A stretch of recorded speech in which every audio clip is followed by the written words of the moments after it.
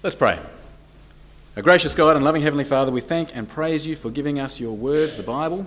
We pray that you'll help us to understand what the Bible says this morning. We pray that you'll help us to be wise in the way that we think about money and the way that we use money. Please help us to learn from the teacher and help us to put into practice what we learn. We pray in Jesus' name. Amen. Here's a quick quiz. I don't normally get you to respond. Usually my questions are rhetorical, but these are real questions. Okay, quick quiz. I'm going to give you some words from a song, okay, and you tell me the artist. All right? Hands on buzzers if you watch that show on SBS. Money don't get everything, it's true, but what it don't get, I can't use. Just give me money. That's what I want. Beatles. Money, money, money, always sunny. It's a rich man's world. ABBA. Okay. Money, so they say, is the root of all evil today. But if you ask for a rise, it's no surprise that they're giving none away. Pink Floyd. Okay, well done. Money. It's the topic of many songs. It's the constant topic on the news at the moment. You start with the economy report at the moment. Interest rates, share markets, superannuation, it's all you ever hear. This week I went to a newsagent and I found dozens of magazines and even, I couldn't believe it, a whole newspaper devoted to money. Who on earth would ever read the Financial Review? My goodness me. I bought one magazine that caught my eye. It's called, aptly, Money. And emblazoned on the front it says, $100 extra a week. We show you how. The blurb says this. It says the author, and I quote, has a stack of surprising tips about how to make an extra $100 a week. And listen to this. They could make your life a whole lot more worth living. Now, as it turns out, it's a very sensible article. Very good article, I think. But is it true that an extra $100 a week will make your life a whole lot more worth living? In fact, is it true that any amount of money will make your life worth living? We sing about money, we read about money, we watch TV about money, we work for money, we scheme for money, we stress about money, we break up our marriages over money. Money, as someone before my time sang, makes the world go round. But is it really worth it? Is it worth it? Can money make life worth living? Can money give us lasting gain? Well, in Ecclesiastes so far, we've been listening to the words of the teacher, the king in Israel. And this teacher is on a quest. He's on a mission. He's on a quest to find out what there is to be gained in life. What there is that you can get in life that is yours, that you can keep. And he's checked out all kinds of things that people live for. But his conclusion? Well, he says it's all, to use the Hebrew word, hevel. It's all hevel, it's fleeting, it's insubstantial. Here 1 second, gone the next. It's like a breath. It's gone. Meaningless, the NIV translates it. There is nothing that you can gain that you can keep. Trying to get something like that, trying to get something you can keep, it's like chasing the wind. And so the teacher has told us in the first section we need to accept and enjoy life for what it is and fear the God who has made it this way. Well, now in the next section of Ecclesiastes, the teacher, he takes us back over some of the same ground. We're going to look more at the subject of what gain there is to be made in life. But this time, he's going to look at things in a little bit more detail. In chapters 5 and 6, the teacher gives us an extended reflection on this issue of money. Now, the first thing the teacher addresses is the love of money, the ambition, the desire to get more money. He starts off by saying that the love of money, it leads to exploitation. As ambitious people eye each other off, as everyone from the king down tries to profit from the poor, as everybody, all these ambitious people want a piece of the action, it leads to exploitation. Ecclesiastes chapter 5 and verse 8. Have a look with me. Ecclesiastes chapter 5 and verse 8. If you see the poor oppressed in a district and justice and rights denied, do not be surprised at such things, for one official is eyed by a higher one, and over them both are others higher still. The increase from the land is taken by all. The king himself profits from the fields. Still true today, isn't it? Everyone wants a piece of the action. Those who want to get rich will exploit the poor. The poor pay big interest bills, the rich charge big interest bills. The poor pay their taxes, the rich avoid their taxes. According to My Money magazine, over 453,000 Australians fell victim to money scams last year. Now, many of them poor people. They lost on average $2,160 each. The love of money, it leads to exploitation. The teacher also says that the love of money will leave you unsatisfied. You'll never have enough. Verse 10. Whoever loves money never has money enough. Whoever loves wealth is never satisfied with his income. This too is meaningless. Someone once spoke to a man by the name of John Paul Getty. John Paul Getty at the time was the richest man in the world. And this person, I think it was a reporter, asked him, Mr. Getty, how much is enough? And John Paul Getty, the richest man in the world, he rubbed his hands together and he said, just a little bit more. Just a little bit more. The love of money is hevel. It leads to oppression. It never satisfied. It never satisfies. And even money and possessions themselves, they're not all good. They're not all good. They do have some disadvantages. For a start, the more you have to spend. The bigger your crop, the more labourers you need to employ. The more you have, the more you start to attract parasites who want their piece. So all of a sudden, the Don King type slime balls are wanting to be your manager and help you with your money. You end up just watching as other people take off with what you have. Verse 11. As goods increase, so do those who consume them. And what benefit are they to the owner except to feast his eyes on them? The more you have, the more you have to spend. And also the more you have, the more you have to worry about. Verse 12. The sleep of a labourer is sweet, thanks to those who helped in the working bee yesterday, whether he eats little or much. But the abundance of a rich man permits him no sleep. Money is not necessarily a good thing. Money does not necessarily make you happy. The teacher sees that. And he goes on to say that he sees, on the one hand, that money can make you a greedy, miserable, miserly hoarder. Or on the other hand, it can so easily be lost and make you miserable that way. You reckon money's important? You reckon it's worth pouring your life into getting ahead? Well, the trouble is, all it takes is a bad season on the farm. All it takes is a stock market crash or a recession and you can lose the lot. Verse 13. I've seen a grievous evil under the sun. Wealth hoarded to the harm of its owner, or wealth lost through some misfortune, so that when he has a son, there's nothing left for him. Money's not necessarily a good thing. It can lead to misery. Now, the next point the teacher makes, it's the point that he's been making from the start of the book. There is no gain in money. You can't take it with you. If you work and stress in the fantasy that you can, well, you're only going to be frustrated and bitter. Verse 15. Naked a man comes from his mother's womb, and as he comes, so he departs. He takes nothing from his labour that he can carry in his hand. This too is a grievous evil. As a man comes, so he departs. And what does he gain, since he toils for the wind? All his days he eats in darkness with great frustration, affliction and anger.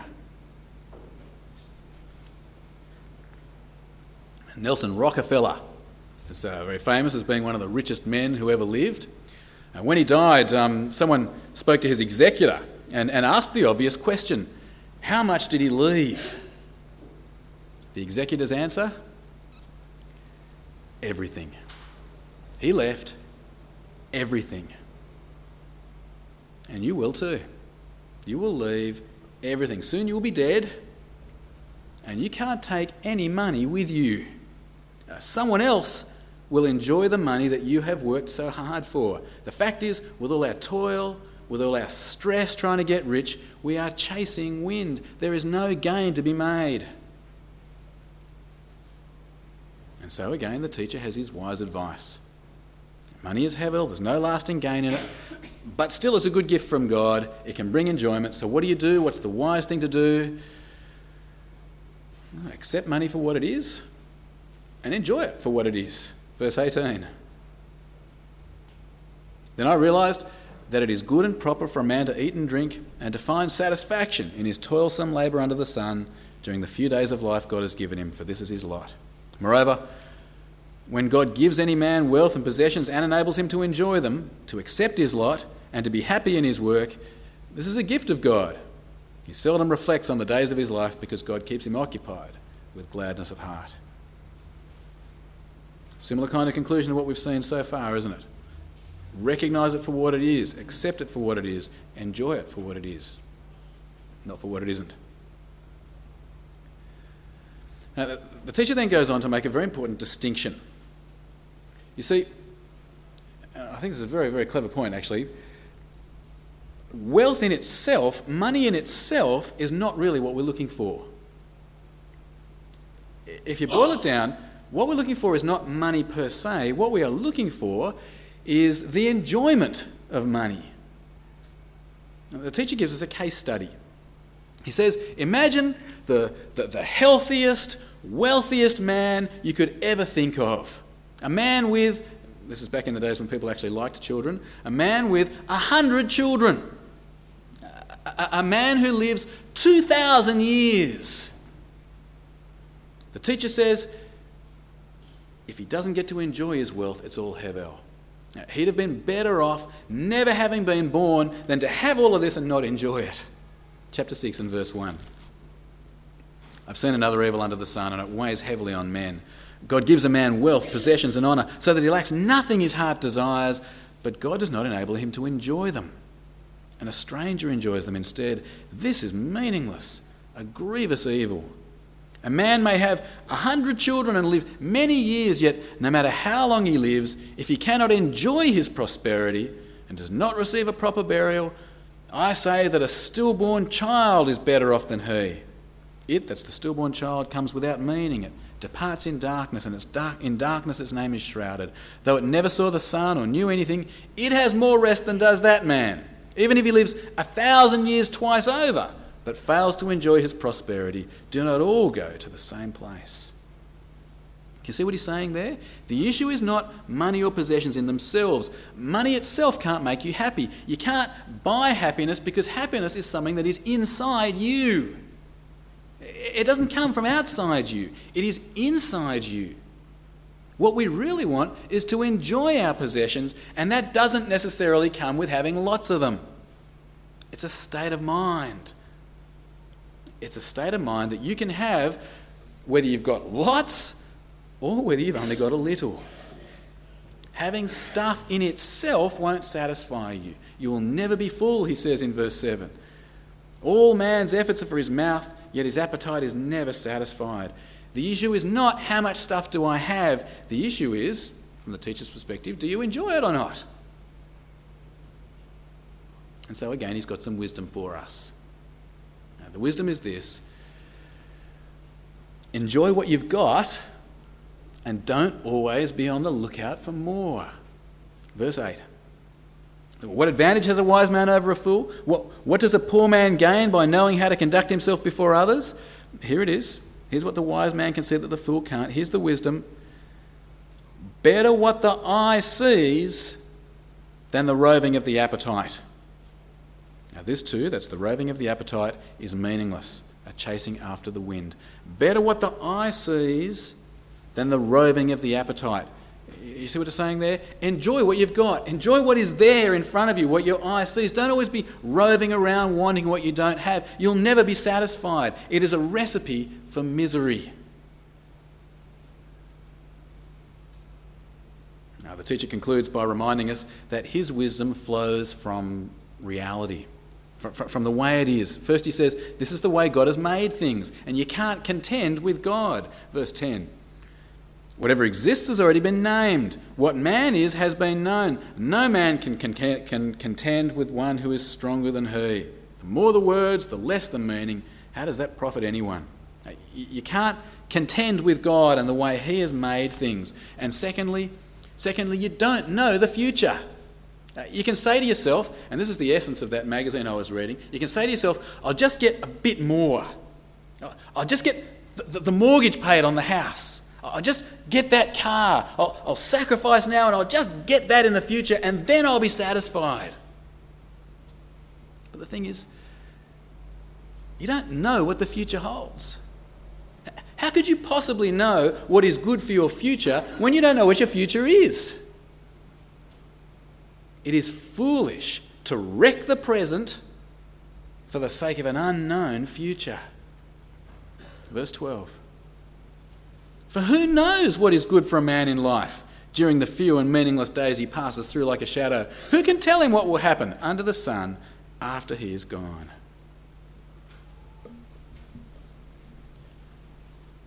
And so there's the teacher's wisdom. His wisdom on money. There is no lasting gain in money. It is not worth the constant, miserable striving for more. It is not worth the stress and the fuss to get rich, as if that is what is going to make your life worth living. You're better off enjoying what you've got. You know, this is good wisdom for Christians like us. Far too many Christians spend their lives in the constant struggle for more. Whether it's with the lame excuse that I'm providing for my family, far too many Christians spend their lives feeding their insatiable love of money. Far too many Christians strive on in the hope that money will bring them security, that money will bring them happiness, that money will give their family what they need, that money will give them joy, that money will give them meaning. Far too many Christians stress and fight and overwork in the dream that one day they will have enough, that one day they will be satisfied. Friends, it's a lie. It's a lie. The teacher knew it's a lie. 2,500 years ago, he knew it's a lie. And the New Testament says the same thing. Listen to what the Apostle Paul says. We brought nothing into the world, and we can take nothing out of it.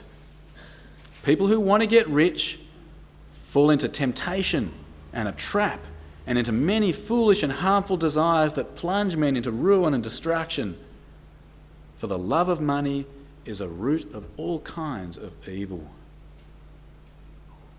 What the teacher says is wise advice for you, Christian, particularly if you are a stressed out, workaholic Christian, particularly if you are a Christian who is just craving for that thing that you could have that you think will give you the life that you want. It is good wisdom. Better what the eye sees now than the roving of the appetite. It's good wisdom. But there is one thing to add. There's something that the teacher didn't know.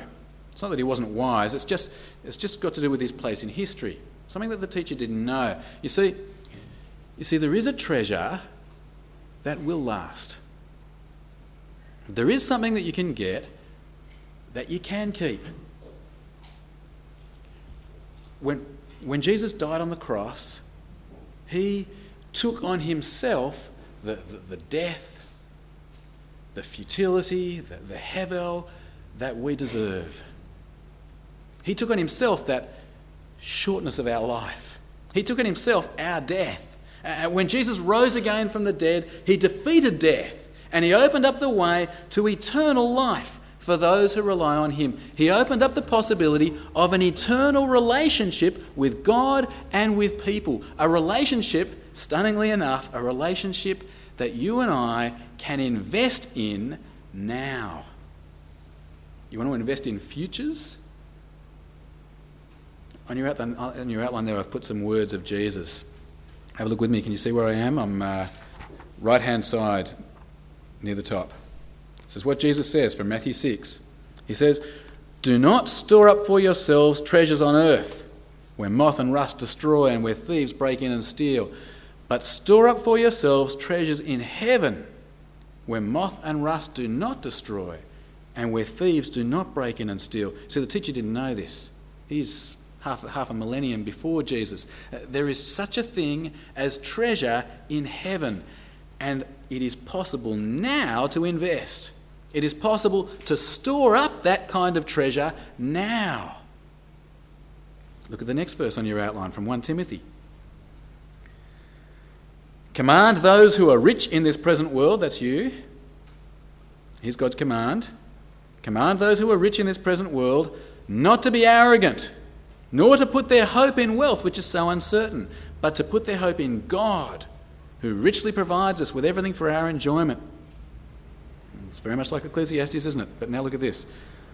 "Command them to do good, to be rich in good deeds, and to be generous and willing to share. In this way, they will lay up treasure for themselves as a firm foundation for the coming age, so that they may take hold of the life that is truly life." Did you get that? Being generous and willing to share lays up treasure in the coming age. That's what it says, isn't it? Now, don't get me wrong here. It's not that we can buy our way into heaven. No way. Now, Jesus is the way, the truth, and the life. No one comes to the Father except through him. But somehow, our generosity now impacts then. Let's think a little bit about how that may be. I can think of at least two ways that our use of money here has eternal consequences. First, there's the fact that you and I are eternal. You and I will live forever. There is a day of judgment coming. A day when you and I will stand before God and we will have to give account for our lives. And part of what we'll give account for is the way that we use the money that God has entrusted us. I will stand before God on Judgment Day. I will stand before God on Judgment Day and, well, I could stand before him as a man who lived my life as a selfish miser. Or I could stand before God on Judgment Day as a man who lived as a generous philanthropist. See, it's my choice how I live now, today, but on that day I'll reap the eternal consequences because I am eternal. But then it's not just me that's eternal. Our relationships with each other, with other people, are eternal. And that leads to a second way that our use of money now has eternal consequences. Now, the way it works is this. Imagine you have $1,000. You could spend the $1,000 on a flat screen TV. That'll keep you anaesthetised for a few years. Or you could spend the money on your mortgage. That'll get you some bricks and mortar to live in for a few short years. But now imagine, just as purely hypothetical thing, just imagine now for a moment that you were to give the money to Mission Day, just as a hypothetical example out of nowhere. The money goes to support Nathan and Kathy Griffith, or Nerida Bell, or Chandra Smith, or Paul Morris, or the Bible College in Bangladesh. Okay, now picture yourself 1,000,000 years from today. The flat screen TV is ashes. The house has long ago turned to dust. You're in heaven. A person comes up to you. You've never met them before. Despite the 1,000,000 years you've been around in heaven, you introduce yourself. And the person says, "I know you." He says, "You might not remember this, but 1,000,000 years ago, on the 26th of October 2008, you gave $1,000 to the Chatswood Presbyterian Mission Sunday. That money went to the Presbyterian Theological Centre in Bangladesh. They trained up an evangelist. The evangelist came to my village, shared with me the message about Jesus. I put my trust in Jesus, and here I am." He says, friend, I wouldn't be here without you. Thanks. Thanks so much. Nice image, don't you reckon? Jesus calls it, and I reckon this is a beautifully frank expression. It's almost a direct quote from Jesus. Jesus calls it this. He calls it using worldly wealth to gain friends who will welcome you into eternal dwellings. Did you get that? I'll say it again. Using worldly wealth to gain friends who will welcome you into eternal dwellings. People are eternal. People can end up in heaven. And so if you invest in people, and particularly in helping people get to heaven, you are making an eternal investment. You are gaining friends who will welcome you into eternal dwellings. Puts the lie to the other Beatles song. Here's a case where money can buy you love, eternal love. Well, that's the factor that the teacher didn't know. He didn't know there was a resurrected Jesus. He didn't know there was an eternal kingdom for God's people. He didn't know that money can be used for eternal benefit. And so his advice is true and good wisdom, but it's not all there is for Christians.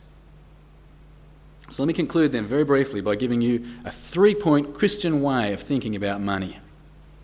The first 2 points, they flow out of Ecclesiastes, but there's also a third point that flows out from the fact of the resurrected Jesus and of the eternal gain that is found in him. There on your outline, you can see the 3 points. How should Christians deal with money? Point number 1, we should be realistic about money. There's nothing wrong with money. We need money to live. We ought to work. We shouldn't bludge. Money is a gift from God, but money is not worth living for. Whoever loves money never has money enough. Naked we come into the world, naked we depart. Moth and rust destroy our money. Thieves break in and steal it. Living for money is chasing wind. Relying on money is relying on wind. It's hevel. Got to be realistic. And so point 2, we should be content. What our eye sees is better than the roving of the appetite. Don't spend your life dreaming of how you'll be content with just a bit more. Don't think that if you get the extra $100 a week, your life will be so much more worth living. Be content with what you have now. Enjoy it for the good gift of God that it is. Enjoy it. Don't feel guilty about enjoying it. God's given it to you. Enjoy it. Don't wreck the good gift by feeling guilty and always worrying about it. It's yours. God gave it to you. Enjoy it for what it is. Be realistic, be content, and then point 3, be generous. The day will soon come when you will stand before God and give an account for your life. What sort of person will you have been? A generous person or a stinge? What sort of person will you have been? And who's going to be there with the welcome card out for you? One of Carmelina's favourite things to do is to watch people at the airport as they welcome their family. Who's going to be there to welcome you at the airport, if we're assuming we fly in with Qantas to heaven? Who's going to be there to welcome you? Will you have bought some friends to welcome you into eternal dwellings? Will you have invested in heavenly treasure? Friends, money is a good gift of God. It may even be worth a song or two. But as Bob Dylan famously said, I think you will find when your death takes its toll that all the money you made will never buy back your soul. Money is not worth living for. Let's be wise with our money. Let's be realistic. Let's be content. And let's be generous. Let's pray.